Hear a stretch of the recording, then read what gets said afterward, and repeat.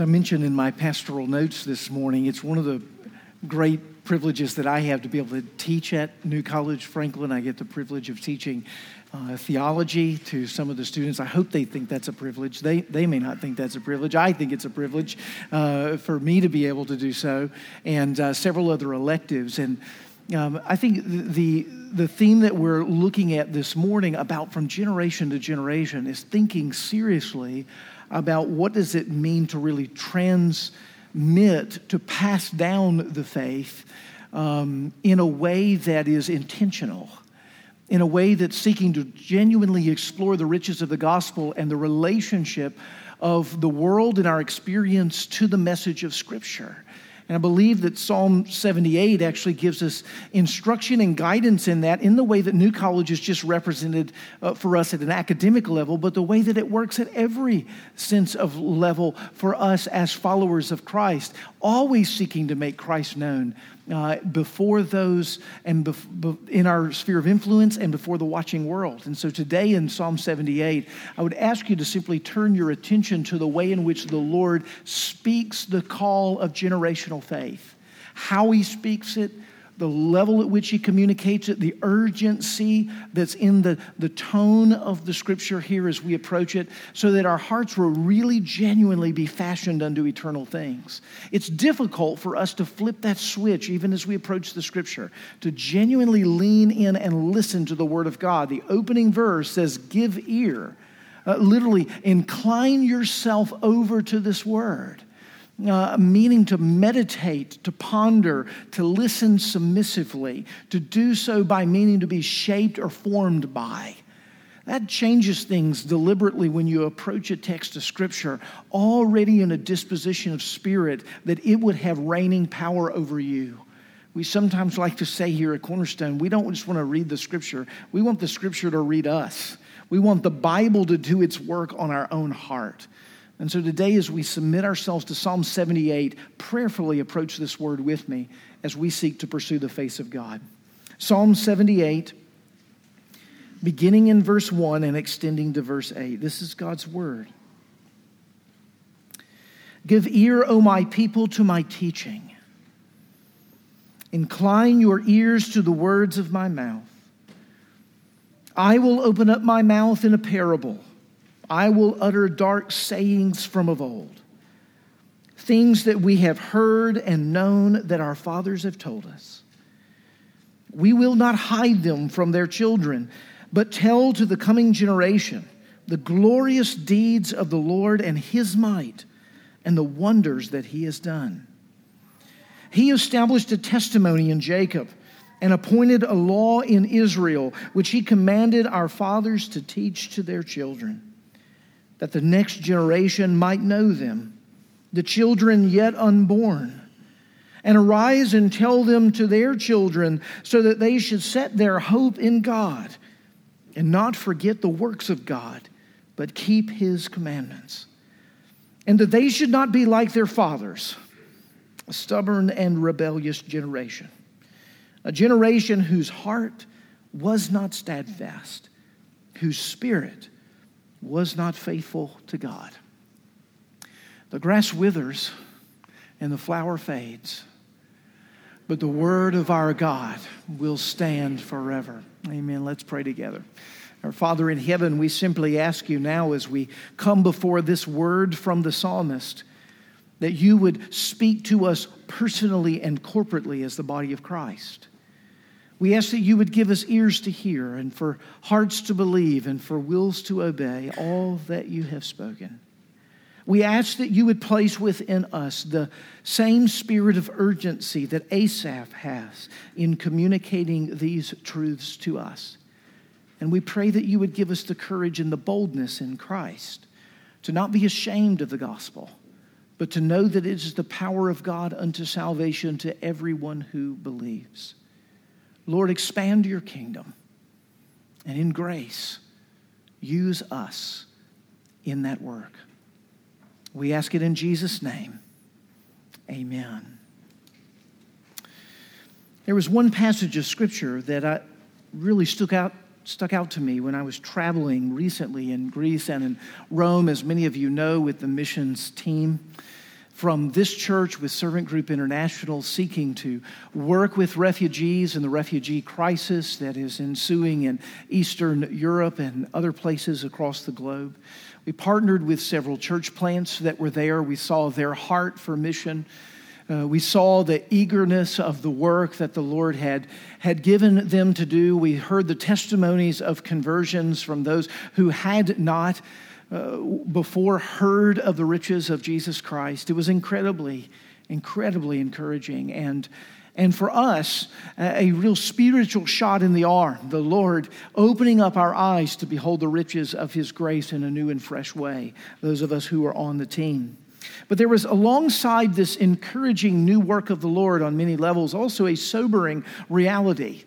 The sobering reality was that we got to do some sightseeing while we were in Greece and Rome, and I got to see some of the most amazing churches you can imagine. Some of you know St. Peter's Basilica in Rome, this remarkable monument to the artistry and architecture of the late medieval period. Some of you know its huge capacities. It is absolutely cavernous. When you are in it, there can be a worship service happening on one corner of the building that you wouldn't even know is happening because of the nature of its size. And then the beauty and the wealth that's from within is absolutely amazing. But one of the things that's remarkable about seeing those old buildings and going from one to the other was acknowledging that these are more tourist attraction than worshiping houses. These have become monuments to a faith that is gone, not to a faith that is presently alive and thriving. The question that I couldn't help but escape is, what does it mean to pass on the legacy of faith? Not merely the tradition, not merely the art and the architecture, the culture that surrounds it, but what does it mean to pass on the heart of faith, the living and pulsating center of the truth of the gospel, so that the experience would be such as what the Apostle Paul writes of Timothy in 2 Timothy chapter 1, verse 5, that I know of your sincere faith, the faith that once dwelt in your grandmother Lois and in your mother Eunice. I have confidence now dwells within you as well. It's one of the most beautiful passages. The sincere faith that dwelt. Love that choice of language from the Apostle Paul. It dwelt within him. It was a living principle of life. It wasn't merely an assent to doctrinal truth. It wasn't merely the receiving of a series of religious practices. It was a living reality, an identity that he moved and had his being within. As we approach Psalm 78, we're asking, what's the pattern of the transmission of general faith, of generational faith? What does it mean to communicate in such a way that the testimony might be in this congregation, that in generations of worshiping children upon children, from one generation to the next could say, I remember my grandmother and my mother's faith. I remember my grandfather's faith and my great-grandfather's faith. And I can remember the earnestness and the urgency by which they made the truth of the gospel known to me. Now, we will say from the very beginning, as needs to be said week in and week out, that is not something that you or I can do. We can't make the faith happen in anybody's heart. We're all painfully aware of that, those who have tried really hard to make that happen and have not seen it happen on many occasions. It's a work of the Holy Spirit, which means that the very foundation of what we're going to talk about today is a prayerful pleading to the Lord to do this work that only He can do. But let us also acknowledge that God has promised to do this work in and through instruments, you being instruments in the Redeemer's hands for that very purpose. And if you were to look back over the course of your life, could you not also say that you have, those of you who are believers in Jesus today, fathers and mothers in the faith? People who spoke to you, whether they were actual family or Sunday school teachers or counselors or coaches, or however it is the Lord might have used his people in a variety of ways in your life. I certainly can't look back upon my life without seeing the impression of certainly my nuclear family, but so many godly men who the Lord brought into my life, who spoke into my life, oftentimes at very important moments. And I realized that those mentors, their sincere faith dwelling with the Lord has now given shape to my own. And I can hardly in many cases think or imagine what life would be like had I not run into them and had the Lord not brought them into my life. What is the pattern of the generational passing down of the faith? Well, as we look at just a few points from Psalm 78, I want you to think with me in 4 ways from this text. 4 ways that I'll summarize in 4 words. I want you to think of the speaking that must be done. I want you to think in the hearing that must be done. I want you to think in the hope that we must have. And I want you to think of the rhythm or the repetition that we must be willing to walk in. The speaking that we must do, the listening or the hearing that we must receive, the hope that we must have, and the repetition that we must never tire of performing. And I believe that this model, this rhythm, gives us a place at which we can begin to talk about the faith with those who are around us.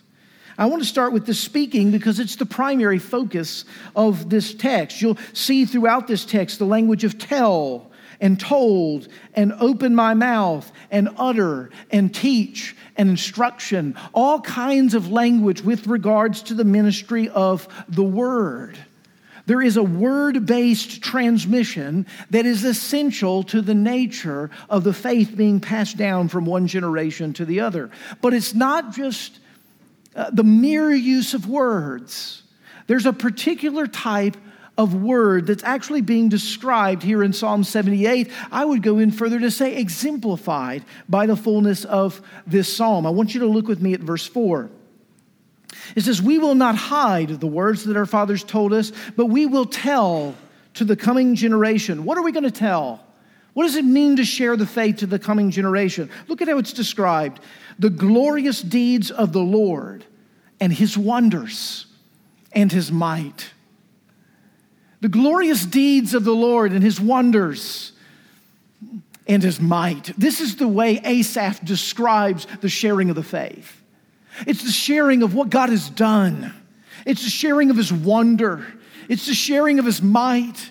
It's the glimpsing and the catching of his attributes and of his character. It's getting a sense for who this God is and what it is that he has accomplished. It's painting him high and lifting up. It's showing him in his glory so that the mind and the imagination of the hearts of those who hear of him will be captured and overwhelmed at his beauty. Psalm 78 is a long psalm. It's 72 verses long. It's actually the second longest of the Psalms in all of the Psalter, exceeded only by Psalm 119. Fascinatingly, of those 72 verses, 64 of those verses are story, or we might call it history, his story. Beginning in verse 9 and extending all the way to the end of Psalm 78, the section that we didn't read this morning, begins in the telling of the story of Exodus, spanning all the way to the inauguration and the rule of King David. And throughout, the psalmist selects strategic portions from the history of the Old Testament in order to teach of the glorious deeds and the wonders of the Lord. The goal in doing this is to remind the people of God or to share to the people of God in glorious form how it is that God has been the redeemer of his people.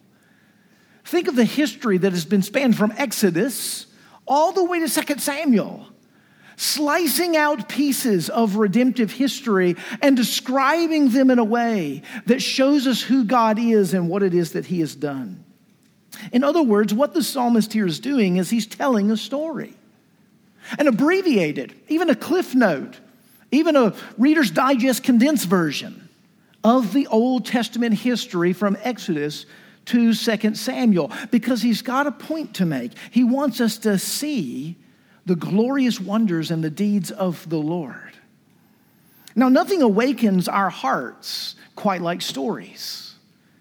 Dr. Richard Pratt, when he was writing his classic work on the Old Testament, how to read its narrative, how to understand it, didn't settle on a very academic title when he wrote that wonderful tome. He instead settled on a very simple but profound title. When he thought of God's revelation, he titled his book simply this: He gave us stories. He gave us stories. Pratt acknowledged this by simply making two very simple observations. The observations are, when you look within the text of Scripture, anywhere from 2/3 to 3/4 of all of its instruction comes in the form of narrative. It comes in the form of story. God is very interested in communicating redemptive history to you in a form of a story, in a way that makes a deep impression. You know stories. They have a way of speaking to us in a deeper and more profound ways than any other kind of communication. I mean, it's one thing to say, hey, don't be materialistic or being wedded to the world. It's another thing to say, remember Lot's wife? It's one thing to say, be courageous and bold and strong. It's another thing to recount the story of Esther. It's one thing to say, God will provide. It's another thing to say, the Lord is my shepherd. I shall not want. You can, even in the communication of those simple statements like that, you can feel the difference between the two. That the stories of instruction, the stories of warning, the stories of promise, embedded within them are certainly doctrines and moral practices and behavior, but the Bible is not primarily a systematic theology. Nor is it a moral handbook for living or a self-help guide, though you'll find all of those realities within it. What the Bible is a story of God's work, His redemptive history. And it's not just the stuff that's in the content of the Bible. The whole Bible is structured as a narrative. As Pratt notes, there is a plot line in the Bible. There are lead characters in the Bible. There are good guys and there are bad guys, and there's conflict, there's dramatic tension, there's plot twists, and ultimately at the end of the Scripture, there's resolution. The things that began and the things that fell apart are ultimately put back together. There is a kind of happily ever after. When we begin to realize that all of the instruction of the Bible can't be distilled down to a few spiritual practices or a handful of collected doctrines, but must be something that is immersed in the narrative of the whole of Scripture, we begin to get a clue of how the transmission of faith really works. The glorious deeds of the Lord and the wonders that He has accomplished must not simply be spoken of as dissected parts, but must be understood in its relationship to the whole. I want to give you simply an example from a passage of Scripture that you know very well, Deuteronomy chapter 6. Deuteronomy 6, Moses is writing to the people of Israel, seeking to instruct them in the raising up of their children, and in many ways the passing on of generational faith. And he's very practical in his instruction here, because essentially he's dealing with a son who probably doesn't really want to go to church. I don't know if there are any sons in here that are like that. I have a son or two at the Sheridan house that can sometimes be like that. Don't necessarily want to come to church. Why do we got to go to church? Well, what do we got to sit in that pew? You're going to talk a really long time. It's going to be really difficult. Why do we have to go to church? Well, Moses actually speaks to us about this. He says, when your son asks you in times to come, what is the meaning of all of this? All of these testimonies, all of these statutes, all these rules. Like, what's the meaning of all this stuff? Then you shall say to your son this: we were Pharaoh's slaves in Egypt, and the Lord had brought us out by a righteous and mighty right hand. The Lord showed us signs and He showed us wonders, great and grievous, against Egypt and against Pharaoh and all his household before our very eyes. He brought us out from there that He might bring us in and give us the land that He swore to His fathers. And the Lord has commanded us to do all of these statutes and to fear the Lord our God for our good always, that he might preserve us alive just as we are today. Hey, I want you to see what Moses didn't do. Dad, why do we have to go to church? Son, don't ask me that. We always go to church. That's just what you're supposed to do. Now, why do we have to go to church? Because the Bible tells us so. Now get in the car. That's often the kind of communication that we give, which often is a child groping, as we would often do, for explanation for what may seem like difficult to understand, arcane, and if not in the right perspective, meaningless activity. They're looking for interpretation and understanding and explanation. They want to know, does all of this make sense? And what Moses says is tell them the story. Tell them the story. The behaviors don't make sense apart from the story. The commands don't make sense apart from the story. The things that we do are embedded within a narrative that God is telling with his own righteous right hand. So we tell the story, we pass down the faith, we get inside of it. We actually, in a very real sense, write each other into the story, even as we talk and discuss. Why do I say it that way? Well, look at verses 2 and 3. You see, when Asaph here is writing this, he's concerned about the faithless generation that has come before, and he doesn't want the faith to be lost on the generation that's coming up. And so there's an urgency about the way that he communicates. And he says, I want you to know that I'm not just telling you a story to tell you a story. I've got a reason behind it. I've got a purpose. Listen to his purpose. I will open my mouth in a parable. I will utter dark sayings from of old, things that we have heard and known that our Father has told us. Do you see, we're called to tell the story of redemption, but I want you to hear what he's saying. We're called to tell the story of redemption with wisdom. Why do I say with wisdom? Because here, Asaph uses two terms that are prevalent in wisdom literature. He uses the term parable, and he uses the word dark saying. Now, you might hear dark saying and think something ominous. Well, Psalm 78 actually does have ominous warnings within it, but the terminology of dark saying means something mysterious. It almost means the riddle. I want you to pay attention to the redemption story because within it is a parable or a riddle. Well, what is a parable? Well, it's a story that's told in one realm of life that's intended to shed light on another realm of life. Think of Nathan's rebuke of David in 2 Samuel chapter 12, verses 1 to 7. It's a story that teaches a lesson in the moment of David's sin. David has sinned with Bathsheba. He's not confessed or repented of his sin. He's tried to cover it with murder. At this point, he's moving on, hoping everyone has forgotten. And Nathan, the prophet, inspired and enlightened by God, comes to David and he confronts him face to face and he says, I know what you've done. No, that's not what he does. He tells him a story. He says, within your kingdom, there's this really poor man who only has one sheep. And there's this rich man who has many sheep and lots of resources. And the rich man is having friends over to his home, and you won't believe what he did. He actually went to the poor man and he stole his sheep.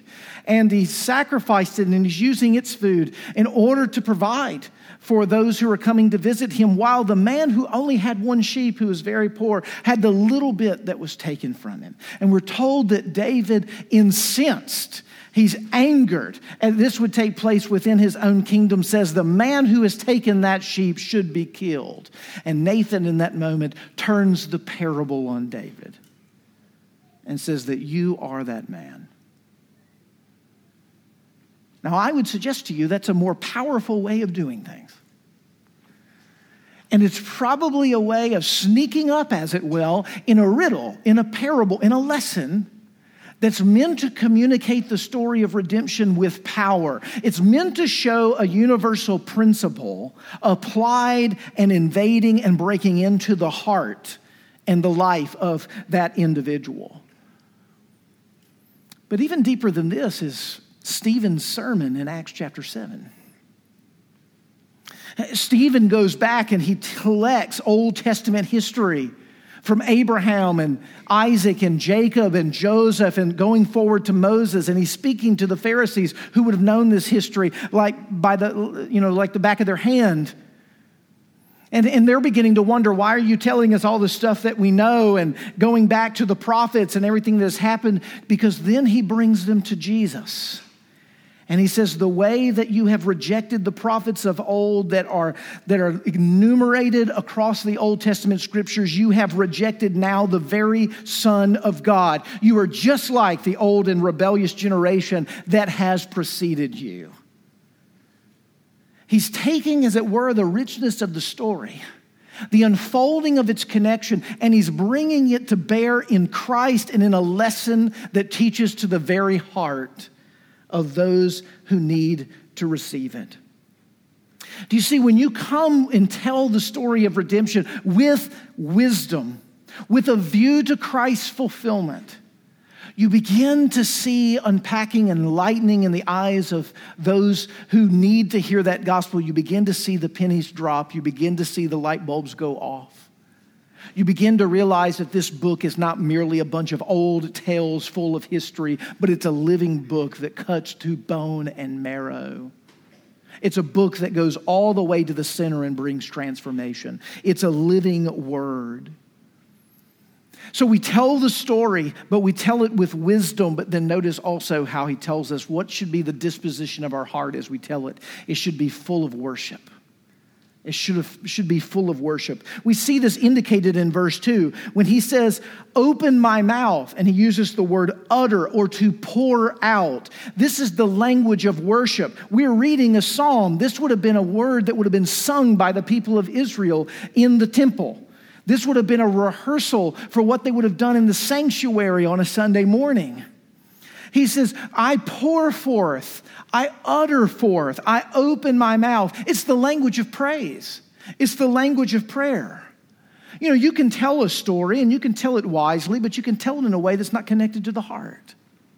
In a way that's really not captured the one who's speaking.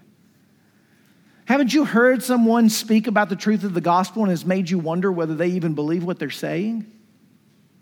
They seem disconnected by it, unmoved, untouched, untransformed by the realities of which they speak. He says the heart that this must come from is a heart of worship. The mind that this must pour forth from is one full of wisdom in connection with Christ and the lessons of the heart. And the knowledge that one must have is an unfolding of the story of the gospel. End redemption. When you begin to love the things that you love in front of the people that you want to love them, it often begets grace. It often begets grace. When that kind of love and that kind of faith begins to pour out from our lips. Now, why would we do all of this? Well, he tells us. He says in verse 7, we go to all of this effort. We learn the narrative of Scripture. We think about it wisely. We communicate it as it connects to Christ. We do so from a heart of worship. We do so that they would set their hope in God, verse 7. That they would not forget the works of the Lord, but they would keep his commandments. Do you desire for those whom you love who don't know Christ presently, do you desire for their hope to be set in God? Do you know if it's set in anything other than God, it will ultimately destroy them? And there's a sense of eternity hanging in the balance with regards to the communication of this redemptive story.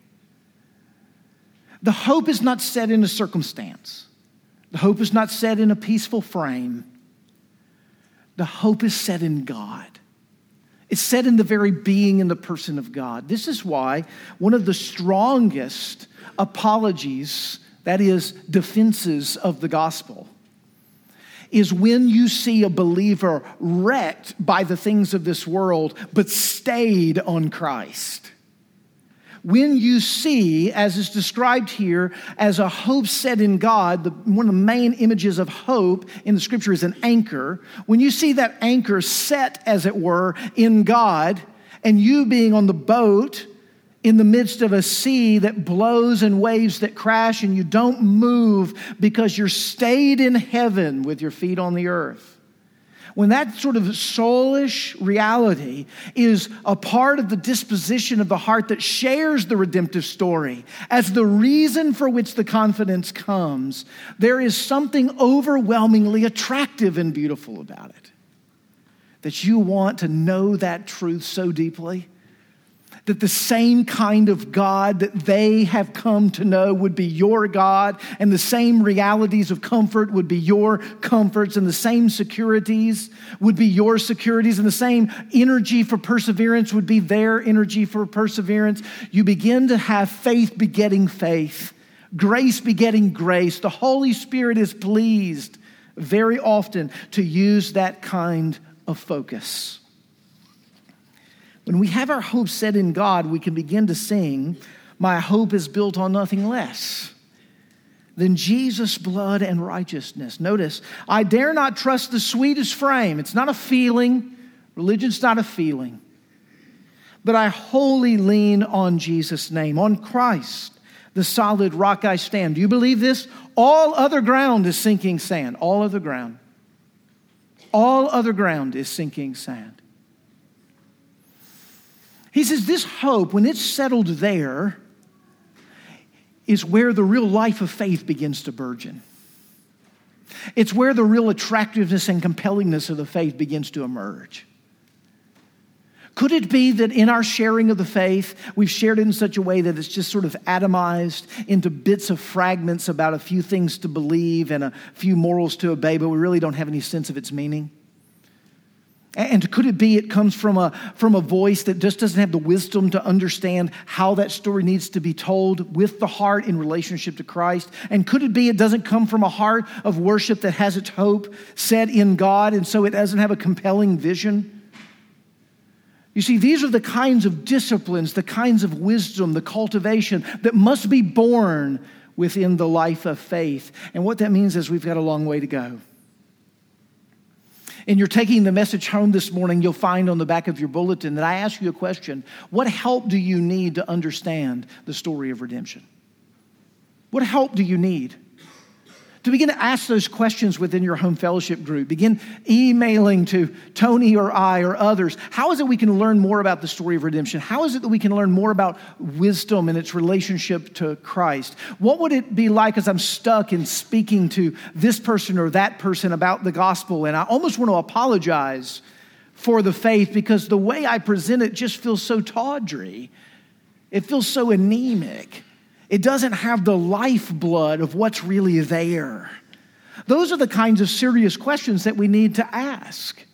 If we're going to transmit a living faith that dwelt first in your grandmother Lois and dwelt also in your mother Eunice and now dwells livingly within you, if it's a living faith and not a mere tradition or a form of religion, if it's a living faith that we want, we have to actually live in this story.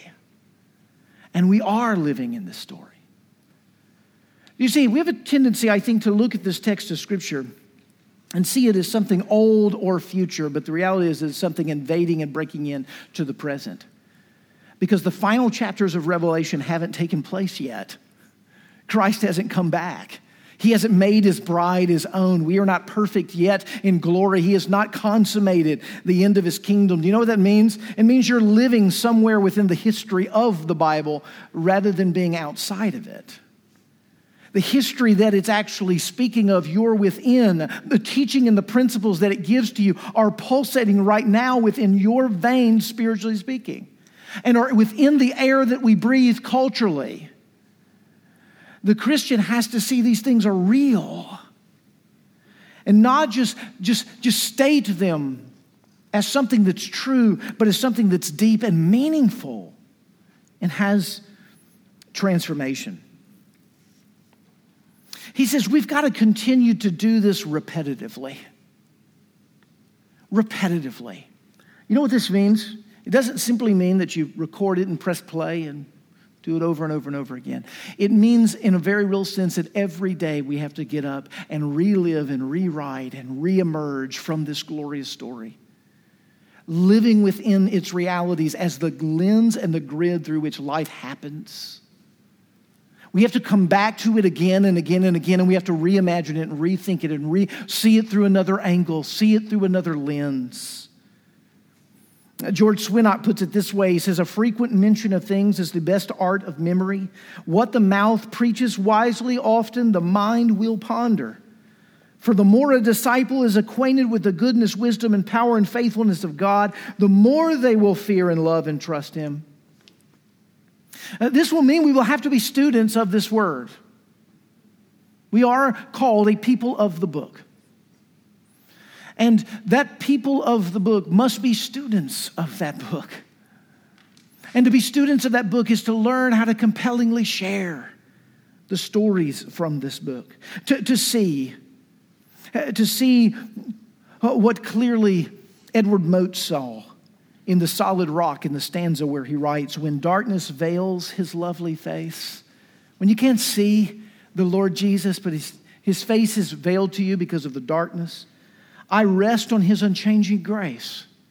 I can't see him or experience or feel him in the way that I want to, the way I desire to, but I reach beyond the moment experientially, and I trust something that's deeper, his unchanging grace. So he says, in every high and stormy gale, he says, my anchor, there it is, holds within the veil. Within the veil.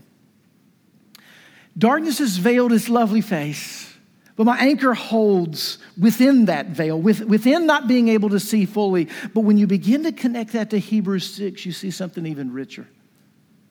You see, here's one of the parables, one of the dark sayings, one of the mysteries, one of the riddles that the Scripture is constantly speaking to you. Listen to what the writer of Hebrews says. We have this sure and steadfast anchor of the soul. We have it. It's been given to us. Here's what it is. A hope that enters into the inner place behind the veil. The hope that enters into the inner place behind the veil. Oh, wait, this is not just a veil like a bride would wear on her wedding day to cover her face. This is the veil of the Holy of Holies. This is that sheet that would separate us from being in the presence of God and from not being in the presence of God, the place where only the high priest could go in. My anchor is sure and steadfast because I have a hope that's entered into the veil. I can't enter into that veil. I can't go into the Holy of Holies. As you know from Leviticus 16, on the Day of Atonement, if anyone other than the high priest would go in, they would be killed on the spot. No one can dwell within the presence of a holy God except he who is a holy God himself. The Lord Jesus Christ. He's this anchor, this sure hope who enters in behind the curtain. How do we know that? Because when he was crucified, what happened?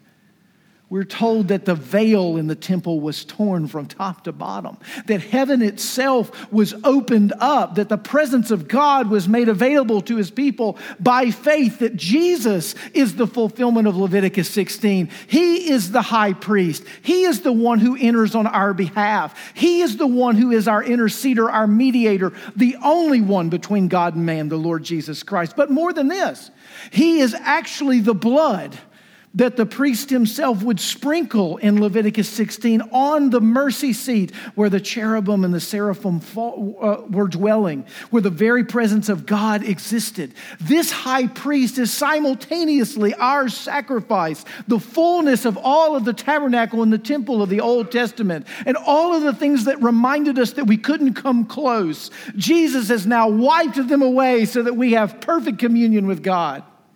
That's a compelling story. That's a powerful story. That's a story that begins to make sense of every bit of loneliness that still wrecks your sin-sick heart. It's the kind of thing that makes sense of the division that's happening within your family. It's the kind of thing that makes you doubt and question the faith and then come back to it and realize, wait, this is sure. I can't count on anything else, but I can count on this. Do you see, if we don't know the story, we won't have the sure anchor in experience in the walk of faith, and we won't be prepared to share it to the next generation. And friends, isn't it obvious the next generation needs to hear this story? They need to hear this story. And they need us, by God's grace, through the power of His Word, to be those willing and courageous to speak this story and to invite them into its wonder and its glory. Just as you, I pray this morning, in the midst of our worship, has tasted something of the glory of who Christ is. Psalm 78 welcomes you into that history, and He welcomes you into that reality. And it asks you to think about the generations yet unborn. Don't be like your foolish forefathers who rejected the faith and ended in disaster. Let it be a morality warning tale to you. Set your hope in God in the horizon of faith. And as you do, look to the third and fourth generation, to the grandchildren and the great-grandchildren and the great-great-grandchildren, of whom most of us will never know, but will know Christ in and through them. And will one day dwell by God's grace with the generations that we will have never met. For eternity is real. And it hangs on the redemptive story and belief in Christ alone for our salvation.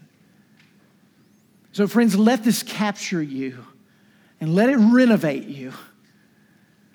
And then let's go share it with a world that is opting for lesser stories that are less compelling and unfulfilling and will lead to disaster. Let's pray to that end. Father in heaven, we ask you now to so root the realities of these truths and of this story into our lives that we would not hesitate to speak of it, to be students of it, to be deep listeners and hearers of it. Forgive us for the ways in which we neglect your word and we opt for other stories and others' instructions and we go for quick fixes rather than just sitting in your presence with your word prayerfully and urging and pleading that you would open up our eyes to behold your wonders. Lord, I pray that you would provoke in our spirit such longing to see the future generations know you, that we would do whatever it takes to be equipped to share it. And we wouldn't stop short of it. Father, we're in great need of this work right now. Within our culture, within our lives. And you know the urgency that's there. And so we would simply ask you to be mindful of the need and provoke in us a spirit that will not rest until this reality is more and more realized, the passing of faith from generation to generation. Lord, give us a hunger and a heart.